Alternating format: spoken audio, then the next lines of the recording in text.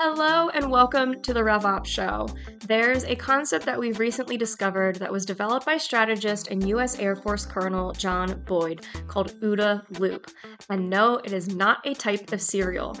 This concept is designed to function as the foundation of rational thinking in confusing or chaotic times, and is a four-step process for making effective decisions in those situations. Today's episode is all about what OODA Loop stands for, the different aspects of it, and how we can apply this framework to business and RevOps. So with that, let's get into it.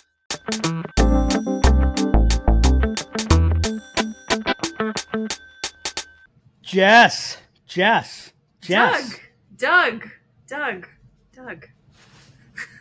Well, I got 4 back. Oh, did you? Okay. I gave 3 and you gave me 4 count. back. That's a good return. That's 33% return. Big week this week. Big week this week. 2 RevOps shows. Not even about that. Like, I'm not even thinking about the RevOps show. By the way, RevOps shows back to back. How are you not thinking about? I know RevOps show back to back because Jess had a week. Jess had a rough first half of the week. So did Doug.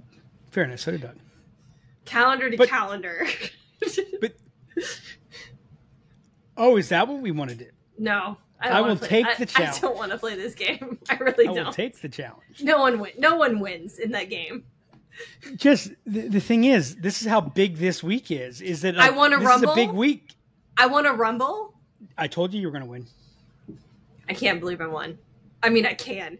I was gearing up ahead of time, and it was hilarious that we do rumbles internally. We do debates internally. We call them rumbles, and it got keyed up as like R2, like calm, cool, collected, and I was like, oh, she doesn't know what's about to happen. I kind of understood that with relation to Sammy, but yeah, she definitely doesn't get you. No, that's okay though. Yeah. I mean, there might there's one person that's more competitive here than you are. It's you? Yeah. I mean that I'm not going to bring up axe throwing. We're not going to talk about axe throwing. But just not about the Rumble, not about back-to-back RevOps. So that's how big this week is I'm not even thinking about that because it's so big. Okay, so why is this such a big week? Lift Fantasy Football. Uh-oh. Head-to-head matchup. It starts tonight. Tonight's Thursday Night Football. I know.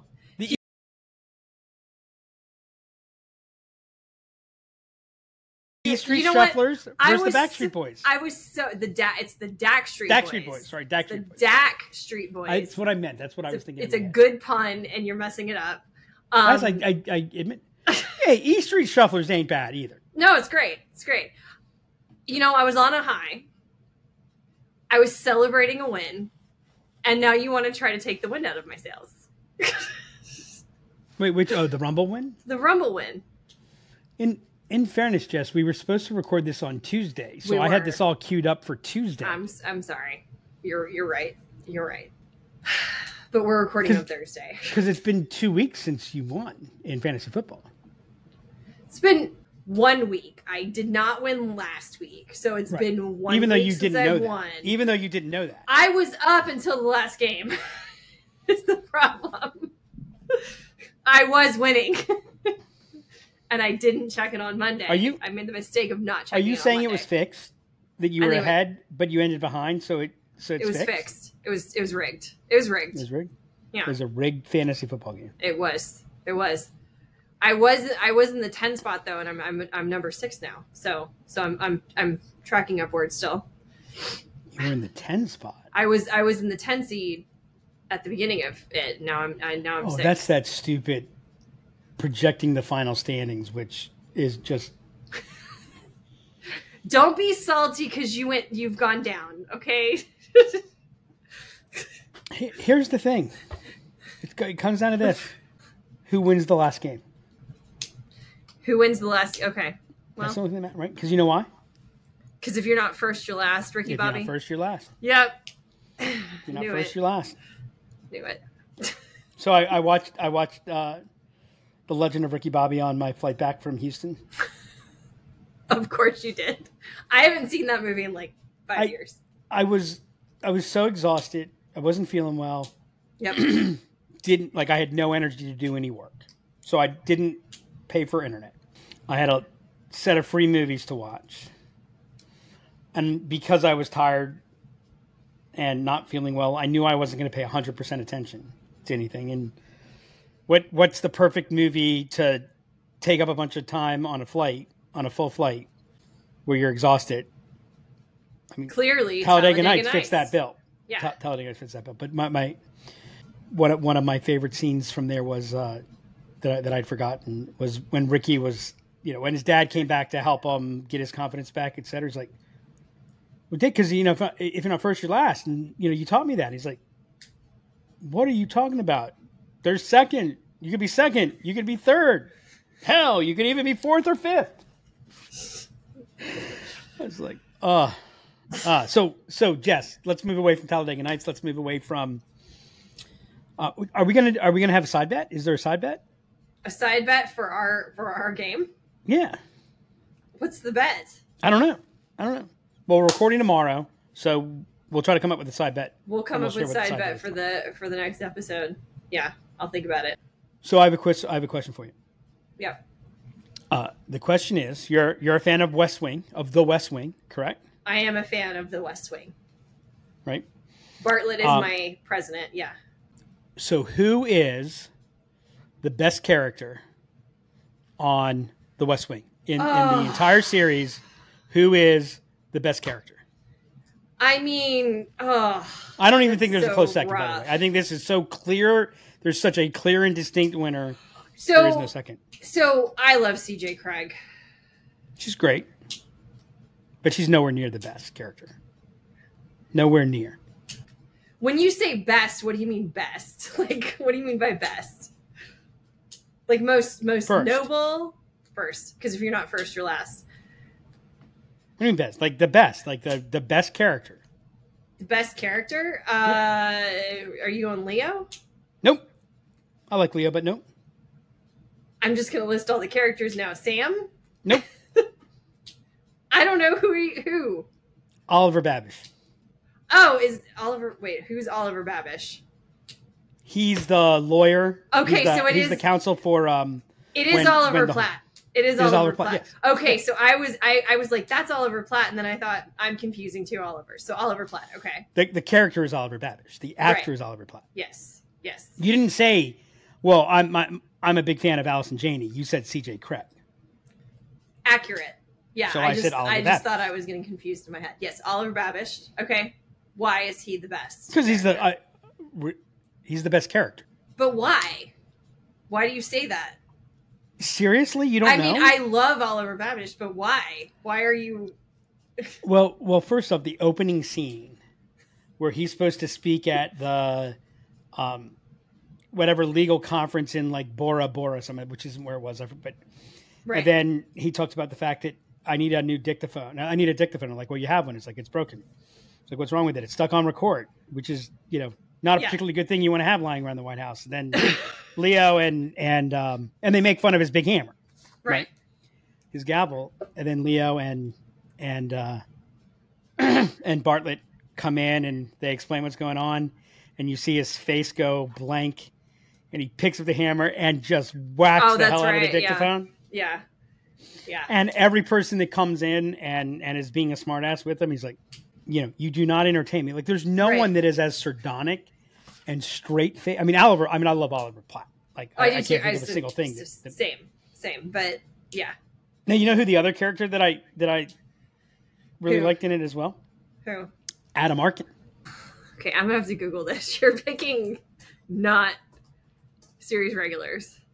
He's the counselor. Yeah, okay, yeah. That was a good episode. Oh, so good. I've been rewatching it. I think I watched that one last week. Right. He's, Josh is. So what? You diagnosed me in 8 hours? I diagnosed you in 5 minutes. 5 minutes, yeah.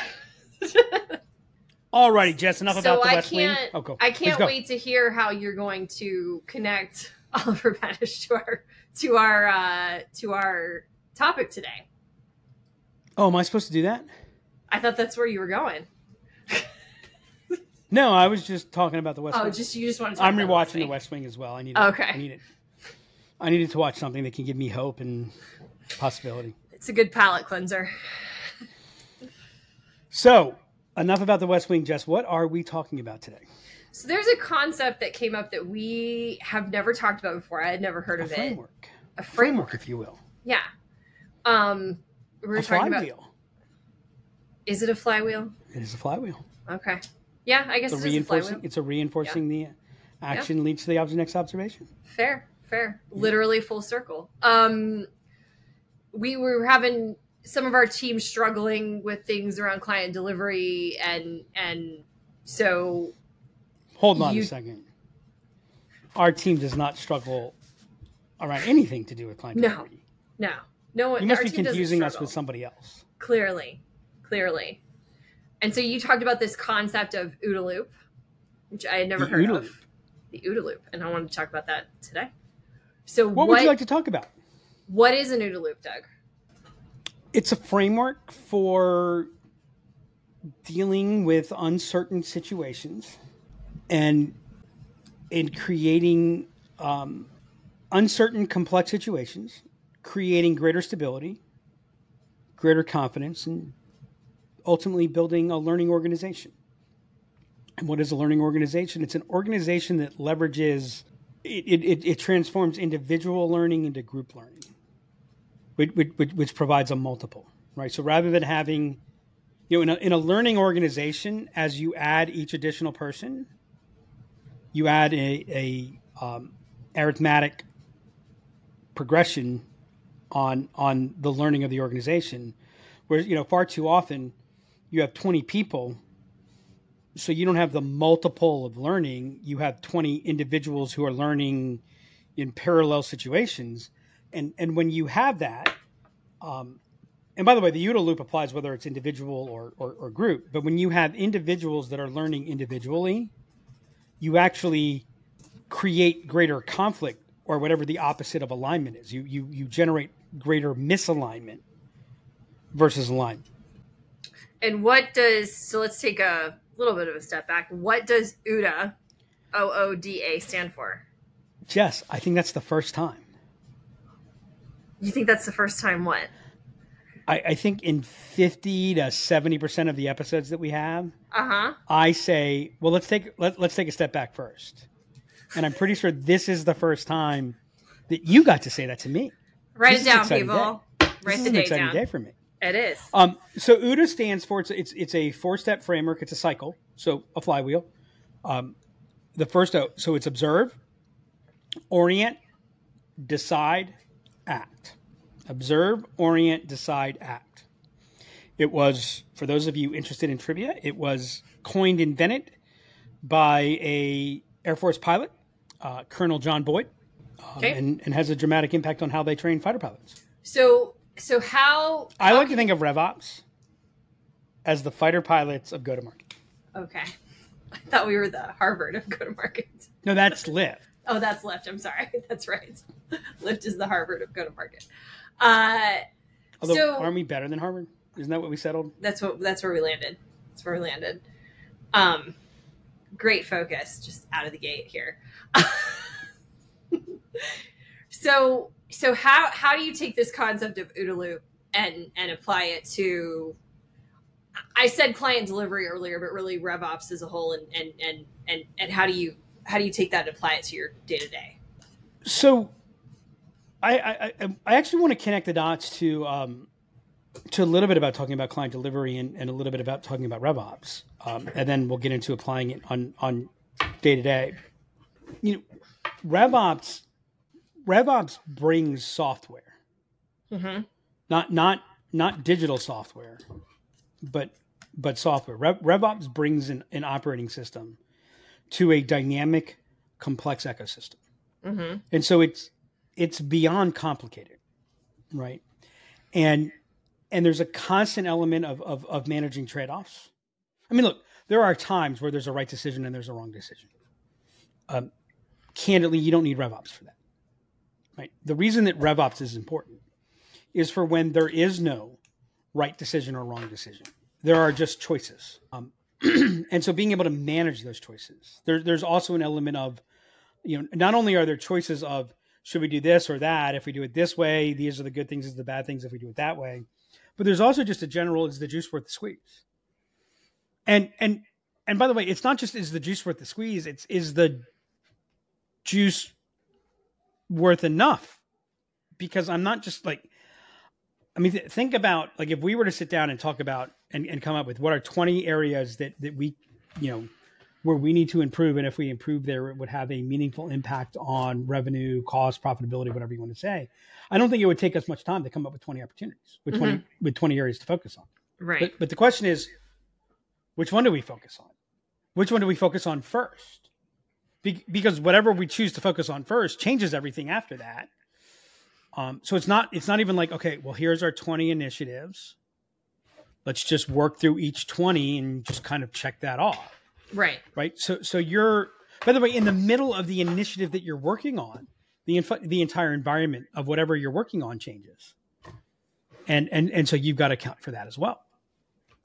Now, add a multiple to this. So that's what RevOps is in a company. Mm-hmm. One of the challenges that we deal with is that we're delivering RevOps stuff. Like I couldn't think of something better than that, to multiple companies, right? Yeah. And so, you and I were talking about this the other day. In the vast majority of situations, especially when it comes to business, I mean, let's not get all highfalutin about. I mean, we can talk about complicated and complex. Let's realize that the vast majority of businesses have a limited. Like we're not decoding the genome, right? But you do come across regularly, every day. You come across unique situations, and I believe firmly that every business is unique, right? One of the reasons I believe that is that every individual is unique, and all of businesses is a combination of unique individuals. So there's a multitude of unique. But what does unique mean? Unique means it's 80% the same, 20% different. And in the vast majority of cases, the 20% different isn't actually unique, because there's a piece of that 20% that's present in other places as well. The 20% that's different is the combination of the 20%. Yeah. Or the relation of the 20%, right? So you're in a situation where it is both the same and it is different, right? And if you go in and you treat it as the same, well, you commoditize, you lose traction. If you treat it as different, then you can't scale, you can't manage anything, right? So finding that balance is what's so important. What I like about the OODA loop is it's very much of the science. I mean, it is a dynamic, off-changing, complex, uncertain situation using everyday words of business people, of people in business. But it's really just the scientific method. Yeah. Yeah. Right. Observe, hypothesize, experiment, learn, observe, right. So it what it does is it creates a framework and a mindset to be more purposeful in what you're doing. Mm-hmm. One of the things that I read on design, et cetera, on system design and things like that is about Sully Sullenberger, right? Mm-hmm. And for those of you that the name might sound familiar, or if you don't know who he is, Sullenberger was the pilot of the U.S. Air flight that shortly after takeoff, engines went out and he successfully landed on the Hudson River. The thing that was interesting about him was, first off, he was well known as a scenario planner. He had, for lack of a word, somewhat of an executive role of coming up with scenarios that would be used in training. Mm-hmm. But the thing that's interesting about flying an airplane, especially flying something like a passenger jet, is it kind of is the definition of monotonous. Yeah. And the way I heard a pilot explain it once is it's 99% abject boredom, 1% abject terror. Yeah.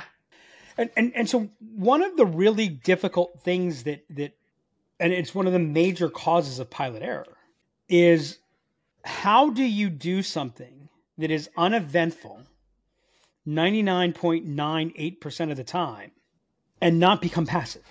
Right. And so one of the things that Sully did before every flight, in addition to the checklist. And by the way, that's why you do a checklist. That's why you you physically go through and announce the checklist, is to not fall into that. Is he trained himself that one of his checklist items was to look for and find what was unique about this flight. Yeah. Right. So it kept him in a presence that when this happened, if you look at what he did, and if you listen to the cockpit recordings, you'll see that he had already mastered an OODA loop. Yeah. Right. And so what that OODA loop does is it enables you to go into a highly unfamiliar, high stakes situation and maintain command, maintain a balance of sanity, while also being able to adjust to a level of urgency. Because there's no question that he conducted an OODA loop, observed, oriented, decided, acted. And it's not like it took minutes or hours or days or months. It didn't lead to analysis paralysis. Yeah. Right. But it was a very, very scientific method to deal with a situation that had never, by the way, not only had never happened, had never been considered before. Right. Right. Because the thing that was unique about that flight, there were, I think in the pilot manual or whatever, there was like 12 pages on if both engines go out. Yep. Right. But the only scenarios of both engines going out were either at full altitude or on landing. There was no scenario for both engines going out on takeoff. Yeah. Well, and what's interesting, and I don't know how true this is, because in the movie they have several pilots go through and try to test the same situation because they're checking to see if he did the right thing, and none of them land the plane. Like none of that. Like, so like I think they were trying to see, could he get to Teterboro? Could he have turned around and gone? And there was no scenario where you land. Oh, got you. At an airport, because they were trying to say that he was irresponsible for landing in the Hudson, and the reality was that was the best scenario, was to land where he landed. Like, so it's fascinating that he was able to go through that process. That's bullshit. You wanna know why? You wanna know why that's bullshit? You know why what the definition of a good landing is? Uneventful. No. Where that's a great landing. That's where you end up on the ground. Definition of a good landing is one you walk away from. Yeah. And everybody on the plane walked away from it. Right. Correct. Yeah. 100%. Yeah. 100%. Well, but I'm curious, and I've not seen the movie, but in the movie, did anyone successfully land on the Hudson? I don't remember if they tested that landing on the Hudson, but none of them, like they were trying to say that he was liable, I guess, for damage to the aircraft or whatever, because he didn't land it. I think that's what they were saying. I'm going to bet there's that was part of the dramatization. Oh, I'm sure it was. I'm sure it was. But yeah, they went through a whole scenario where they all tested and nobody's able to land it. So anyway, so you were talking about kind of applying this to RevOps. So how would this apply to client delivery? So I think this is probably true in everybody's job, but it's certainly true in RevOps. When does a day go by where something you've not seen before happens? Every day. Every day. Like Every there's day. not a day goes by where there's something that something new doesn't happen. Yeah. Not a day goes by that something unexpected doesn't occur. Yeah. Right. Now here's a quiz question for you. 90% plus of the time, what should you do in those situations? Look for the similarities. The end point. What's the end? Oh, what's the end? Okay. Yeah. No. I'm asking you, what should you do what's the end? Like, what's the action? Define the problem. Nope. That's what you do before you get to the action. Okay. So once you... Nothing. The answer is nothing. Okay. Not at least 9 times out of 10 or more. Oh, I got you. When something happens unexpected, the proper response is don't do anything. Yeah. Mm-hmm. Right. By the way, here's a we had an integration. All of a sudden, one day, started having API errors. Things weren't happening. Everyone started freaking out. Oh my God, what's wrong with this? Wait. We did a quick observation. Nope, everything seems to be working. We're not seeing. We don't know what's happening. Okay, let's see what happens. 12 hours later, the problem stopped. And the problem hasn't come up again. Yeah. Right? There was a glitch in a system. There was a glitch. Yep. Right? When that unexpected thing happens, what's our immediate impulse? Fix it. Right? Yeah. You know, we talked about this in another conversation. I've talked about it in terms of playing poker. You're in a sales situation, and suddenly you have this really bad call, right? You have a bad conversation, and what do you? Oh my God, we got it. What do we do? 9 times out of 10, don't do anything because nothing's changed. So how do you train yourself when now remember, humans we're programmed to identify difference. That's what our reptilian brain is focused on. That's an awful weird grin. I love when you talk about the reptilian brain. Right? I knew we were going to get there. But that's what we do. Like we're because when everything's the same, that's the okay, right? Oh, something just moved. What's going on? Right. Right? Yeah. And when you see something different, what's the next thing that happens in your body? Adrenaline. Yep. You know what else? You know what comes right after the adrenaline? Cortisone. Okay, cortisone. There we go. Yeah. You know what cortisone does? Restricts your blood vessels. Yeah. Everything gets tight. Yep. Heart rate goes up. Yep. You know what turns off? Your common sense.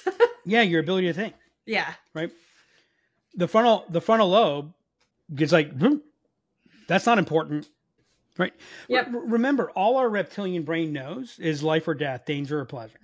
Right. I'm getting laid or I'm getting shot. Sure. Right? I mean... Yeah. No, you're right. I mean, you're right. Yeah. So, now, by the way, imagine you're up in the air. You're trying to shoot down a plane. It's trying to shoot down you. Right? Yeah. I'm not sure I'd be comfortable just flying the plane, let alone... Right. We get really stupid when we're under pressure.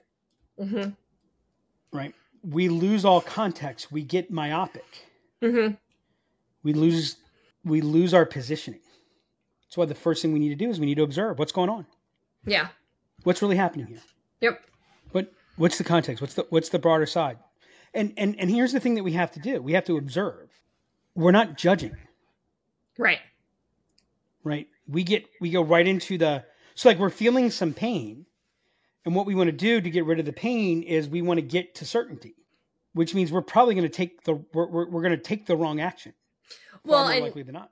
And what you said about we're not judging, this is why I find it's good to get an outsider's point of view to run it by somebody else or, you know, as I've moved up the ranks, more of our staff are coming to me and I am now kind of on the other side of that of, hey guys, it's just this, like, that's what it is. And that's the situation we're in. Right. This is where the rubber duck test can come in too. The rubber duck test. I don't know if it's called, I forget. Where basically, like, let's say there's nobody there to get an outside view. Mm-hmm. Just explain it to a rubber duck. Explain the situation to a rubber duck. Yeah. Yeah. Right? Because realize when you're thinking about it, you got a whole bunch of half thoughts. To actually talk it, just in translate. By the way, our ability to talk comes from our neocortex, not from our reptilian brain. Right. So just translating all of that into words, opens up your point of view, develops your understanding, brings in that critical thinking. Yep. Right. Now here's the thing that happens. The first time you have to do this, it's hard and it can take some time. Yeah. But when you train yourself, when you do it again and again and again, it just becomes your go-to. It's like, boom, pause, observe. Right. Now, if you're a fighter pilot or you got a whole bunch of geese that have just been sucked in by both engines and they're no longer functioning, time is truly of the essence. Right. If you just finished your call with your VP of sales who's yelling about something, is tomorrow really going to make a difference? Right. Yep. Yeah. Right. And by the way, remember the days when, we forget to change the subject line of an email? And it would go out and be like, oh, wait, we jump in and to fix it, we made some other mistake that just made it 2 to 3 times worse. Yep. You know what they say? The crime is never the problem. It's the cover-up. And so that's what observe is. It's a calming element. It's what's really going on here. Do I understand? It's a seeking to understand. By the way, here's the other thing too. Have you ever been in a really difficult, stressful situation and been able to change your mindset from one of concern and must solve to one of curiosity? I have. It's taken. And what a impact lot does of that have work. on your ability to navigate? Oh my God. Oh, it's night and day. I mean, right? You go from being powerless yep. to powerful, right? It changes the entire scope. So what a lot of observe is approach the situation from a point of curiosity. Yep.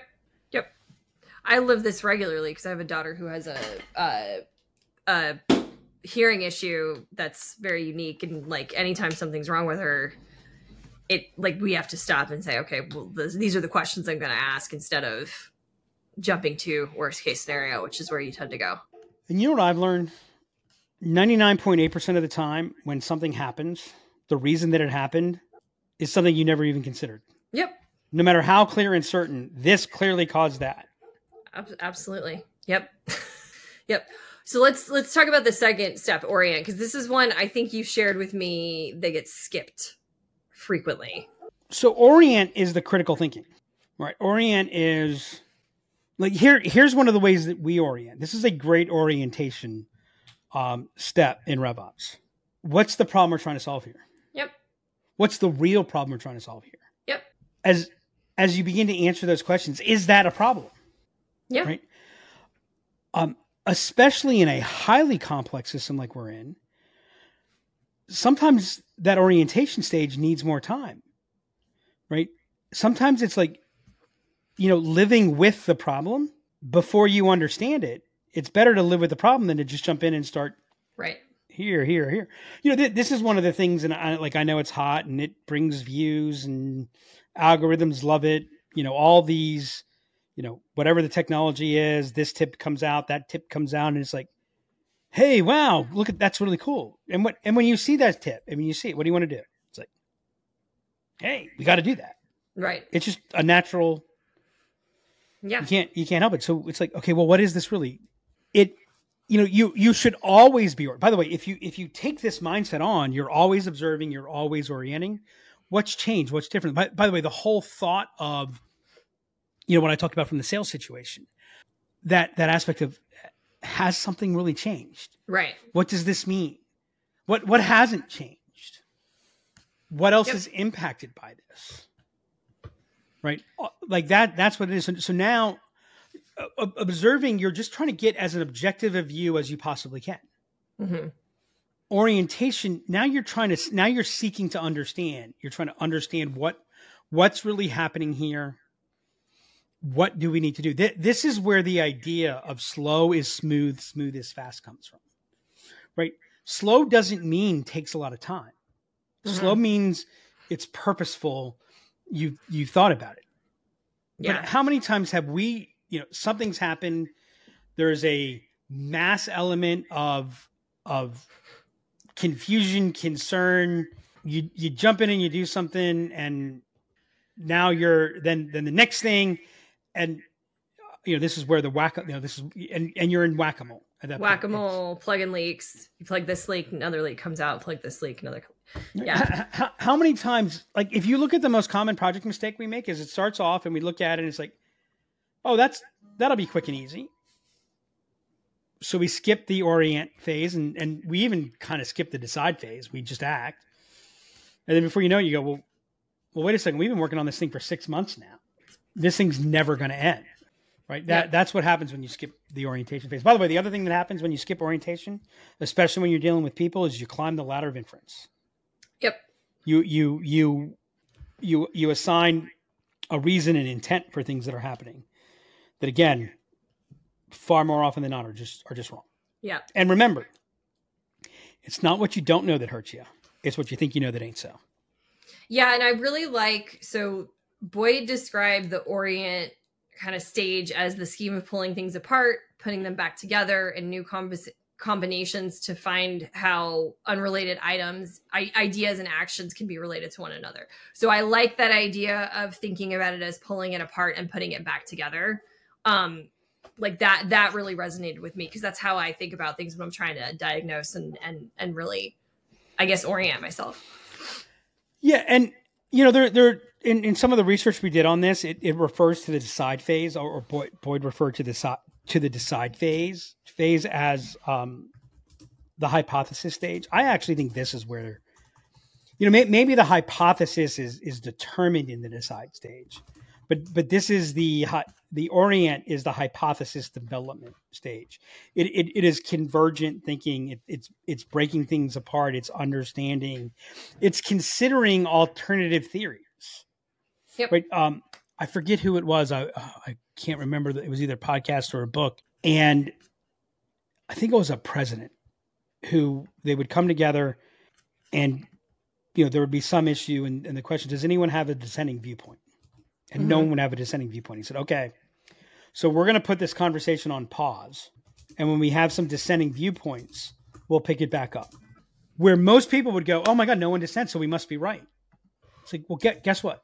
If you're dealing with something complicated, if you're dealing with something that matters, and by the way, I've never found a simple thing to be something that actually truly matters. Then, and there are no dissenting viewpoints, then you do not understand the situation well enough. Right. And so I think that's where the orient phase comes in. Okay. What about We're about to get to my favorite word, my decide. favorite RevOps word. Yeah, I know. I cannot look at decide the same way since I've met you. No, actually, there's a different word that's my favorite word in talking about this stage. Oh, okay. Bayesian. Bayesian. Okay.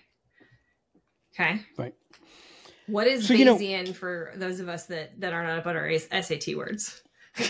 So Bayesian is it's basically a way of making predictions. It's a process of making predictions where the most important element is what's called a prior.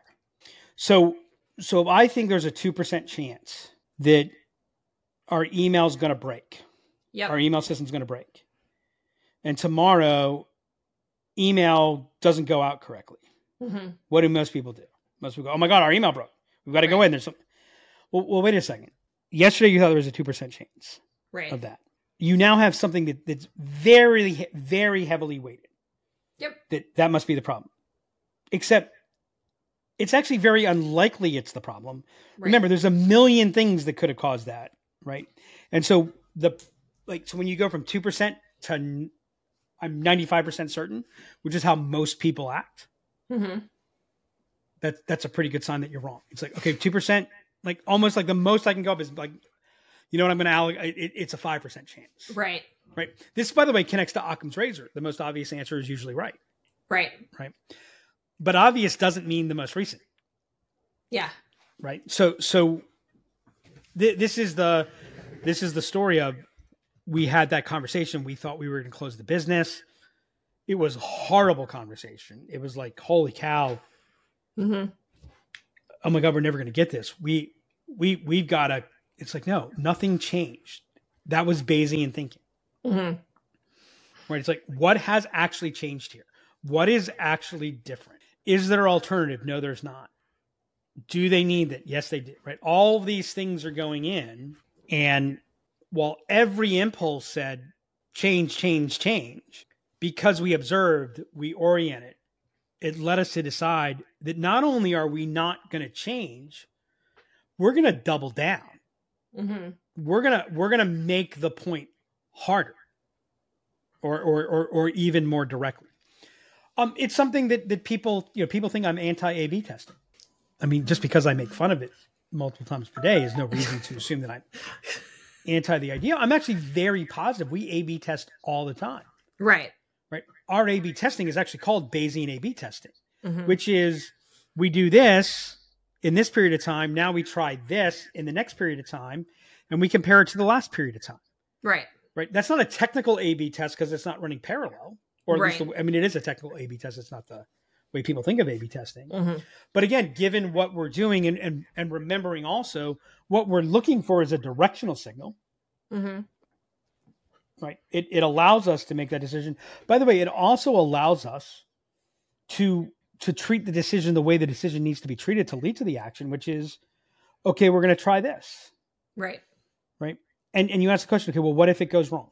Well, it depends how big we go. Okay. Well, like if we go really big and we stop doing everything else and we just do that, it could destroy the business. Yeah. Okay. Well, how could we do something without going all in? Yeah.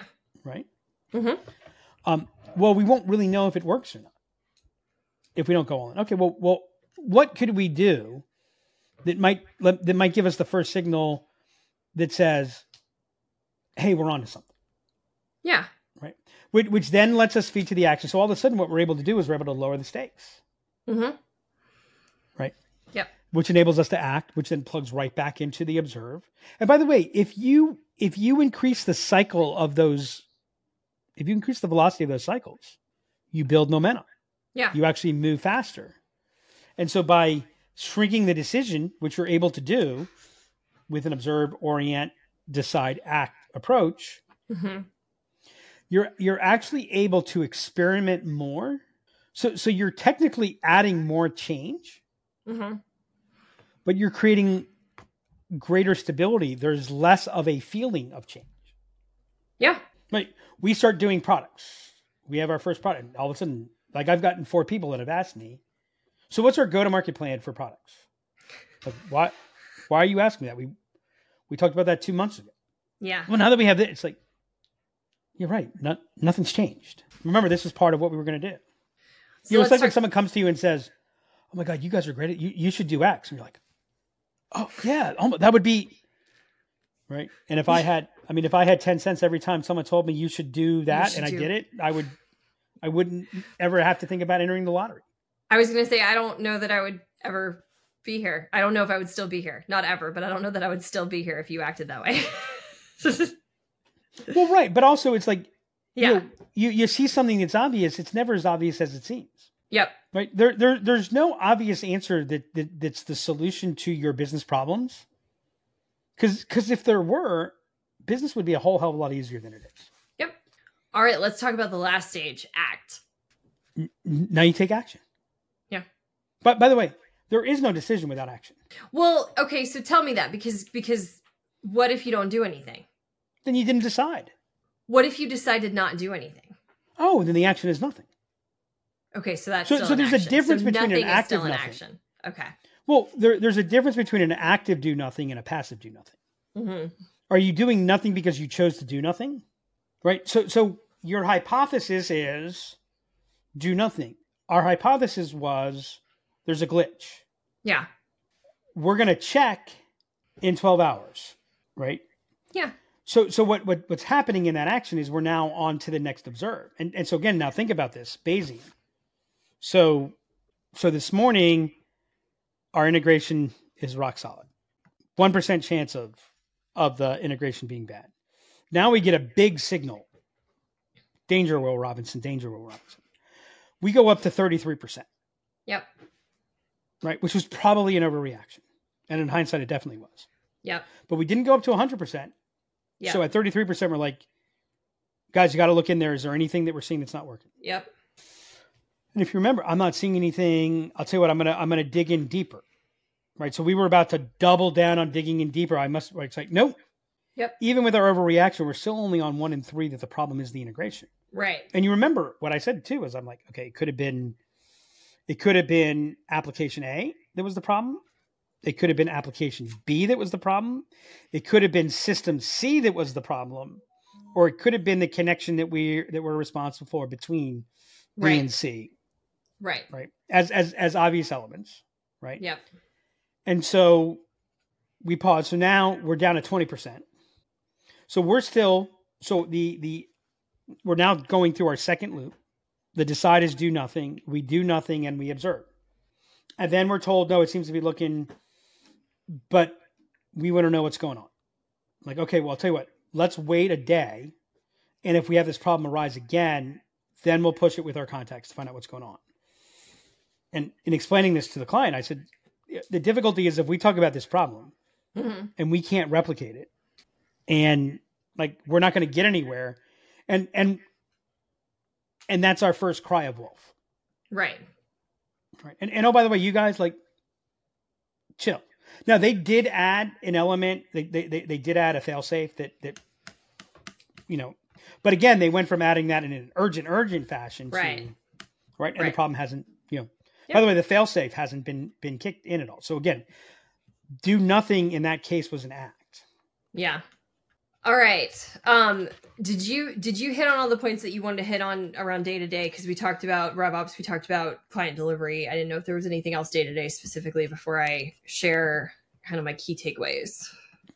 You tell me, did I miss anything? I mean, I think you covered it. I think you hit on everything. So for me, a couple of things that you said that really resonated. The time RevOps is important is when there's no right decision and no wrong decision. I think that's really key. I always think about RevOps' jobs is to manage and talk about the trade-offs on decisions, and those two kind of go hand in hand. Well, the whole point of trade-offs is the fact that there is no right or wrong. There's a choice. Exactly. Your definition of unique, of 80% the same and 20% different, I never thought about it that way. So I think we think of unique as being 100% different. And I think that's important to call out because there's similarities even in something that's unique. It's similar to other things. Yeah, I think that unique, I mean, I do believe unique is unique, which means one of a kind. Right. But 100% one of a kind. Like what do we talk about as a unique? Star Wars was considered unique for a while. Yeah. Except it's not really unique. It's a Western. Right. What was unique? It was a Western in space. Yeah. Right. Yeah. The Sopranos was a unique show. It was a family drama mixed with Godfather. Yep. Like, what happens when there's family stress and dad offs people? Yep. Right? Yep. Breaking Bad. Right? So when you look at these things, are there times where there's something truly, fully unique? I'm sure there is. Right? Yep. But when it's truly unique, we can't do anything with it. It's going to take us time to, right? But unique is more of a mix, and yeah, so it's like this business is different from that business, right? In that it's 80% the same and 20% different. Yep. And then the last thing is this process makes you feel like the change is less drastic. So it's almost like it gives you that safety because as humans, we're not comfortable with change. So the only thing I'm going to say is it should be more than it makes it feel this way. It should reduce it. Okay. Right. Because one of the things that like the biggest mistake that gets made and it kills so much potential is we try to change too much too fast. We take too big of a step, right? Consistency is what wins the game. Yeah. I'm sorry. Consistency is what wins championships. Okay. At least regular season championships. Once you get into a tournament, it's a different thing. And stability is what enables people to thrive. And so there's a whole element of, transformation isn't done in a step. Transformation is thousands of steps. Yep. Right. With 4 big advances. Right. But it's the 1,000 steps. It's, there's a great poem that I read about, snow falling on a tree branch.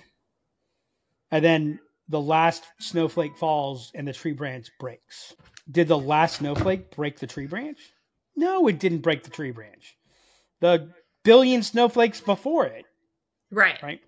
And so that's why we talk about the 3 zones of execution. That's why we talk about system design. Right. Because if we just jump in and we're changing shit and we don't have that orientation, that hypothesis, well, the next thing that happens, we're just flying further in the dark. Yep. And the thing that scares everybody, the thing that scares a lot of legitimate people about AI, I mean, and I'm not talking about large language models, I'm talking about real machine learning, is that what happens when the program learns more than you know and has made decisions that you don't know, and now it's malfunctioning, what do you do? Right. Yeah. That's what we're talking about. Well, I found this really interesting. Like I said, this concept I hadn't heard of before. It resonated with me when we were talking about it. So I think it was good to cover. It definitely applies to RevOps, and yeah, thought it was good. And Jess? Yes, Doug? Remember, just say no to shitty RevOps. Until next time. And that's a wrap on this episode of the RevOps Show. Observe, orient, decide, and act. OODA loop.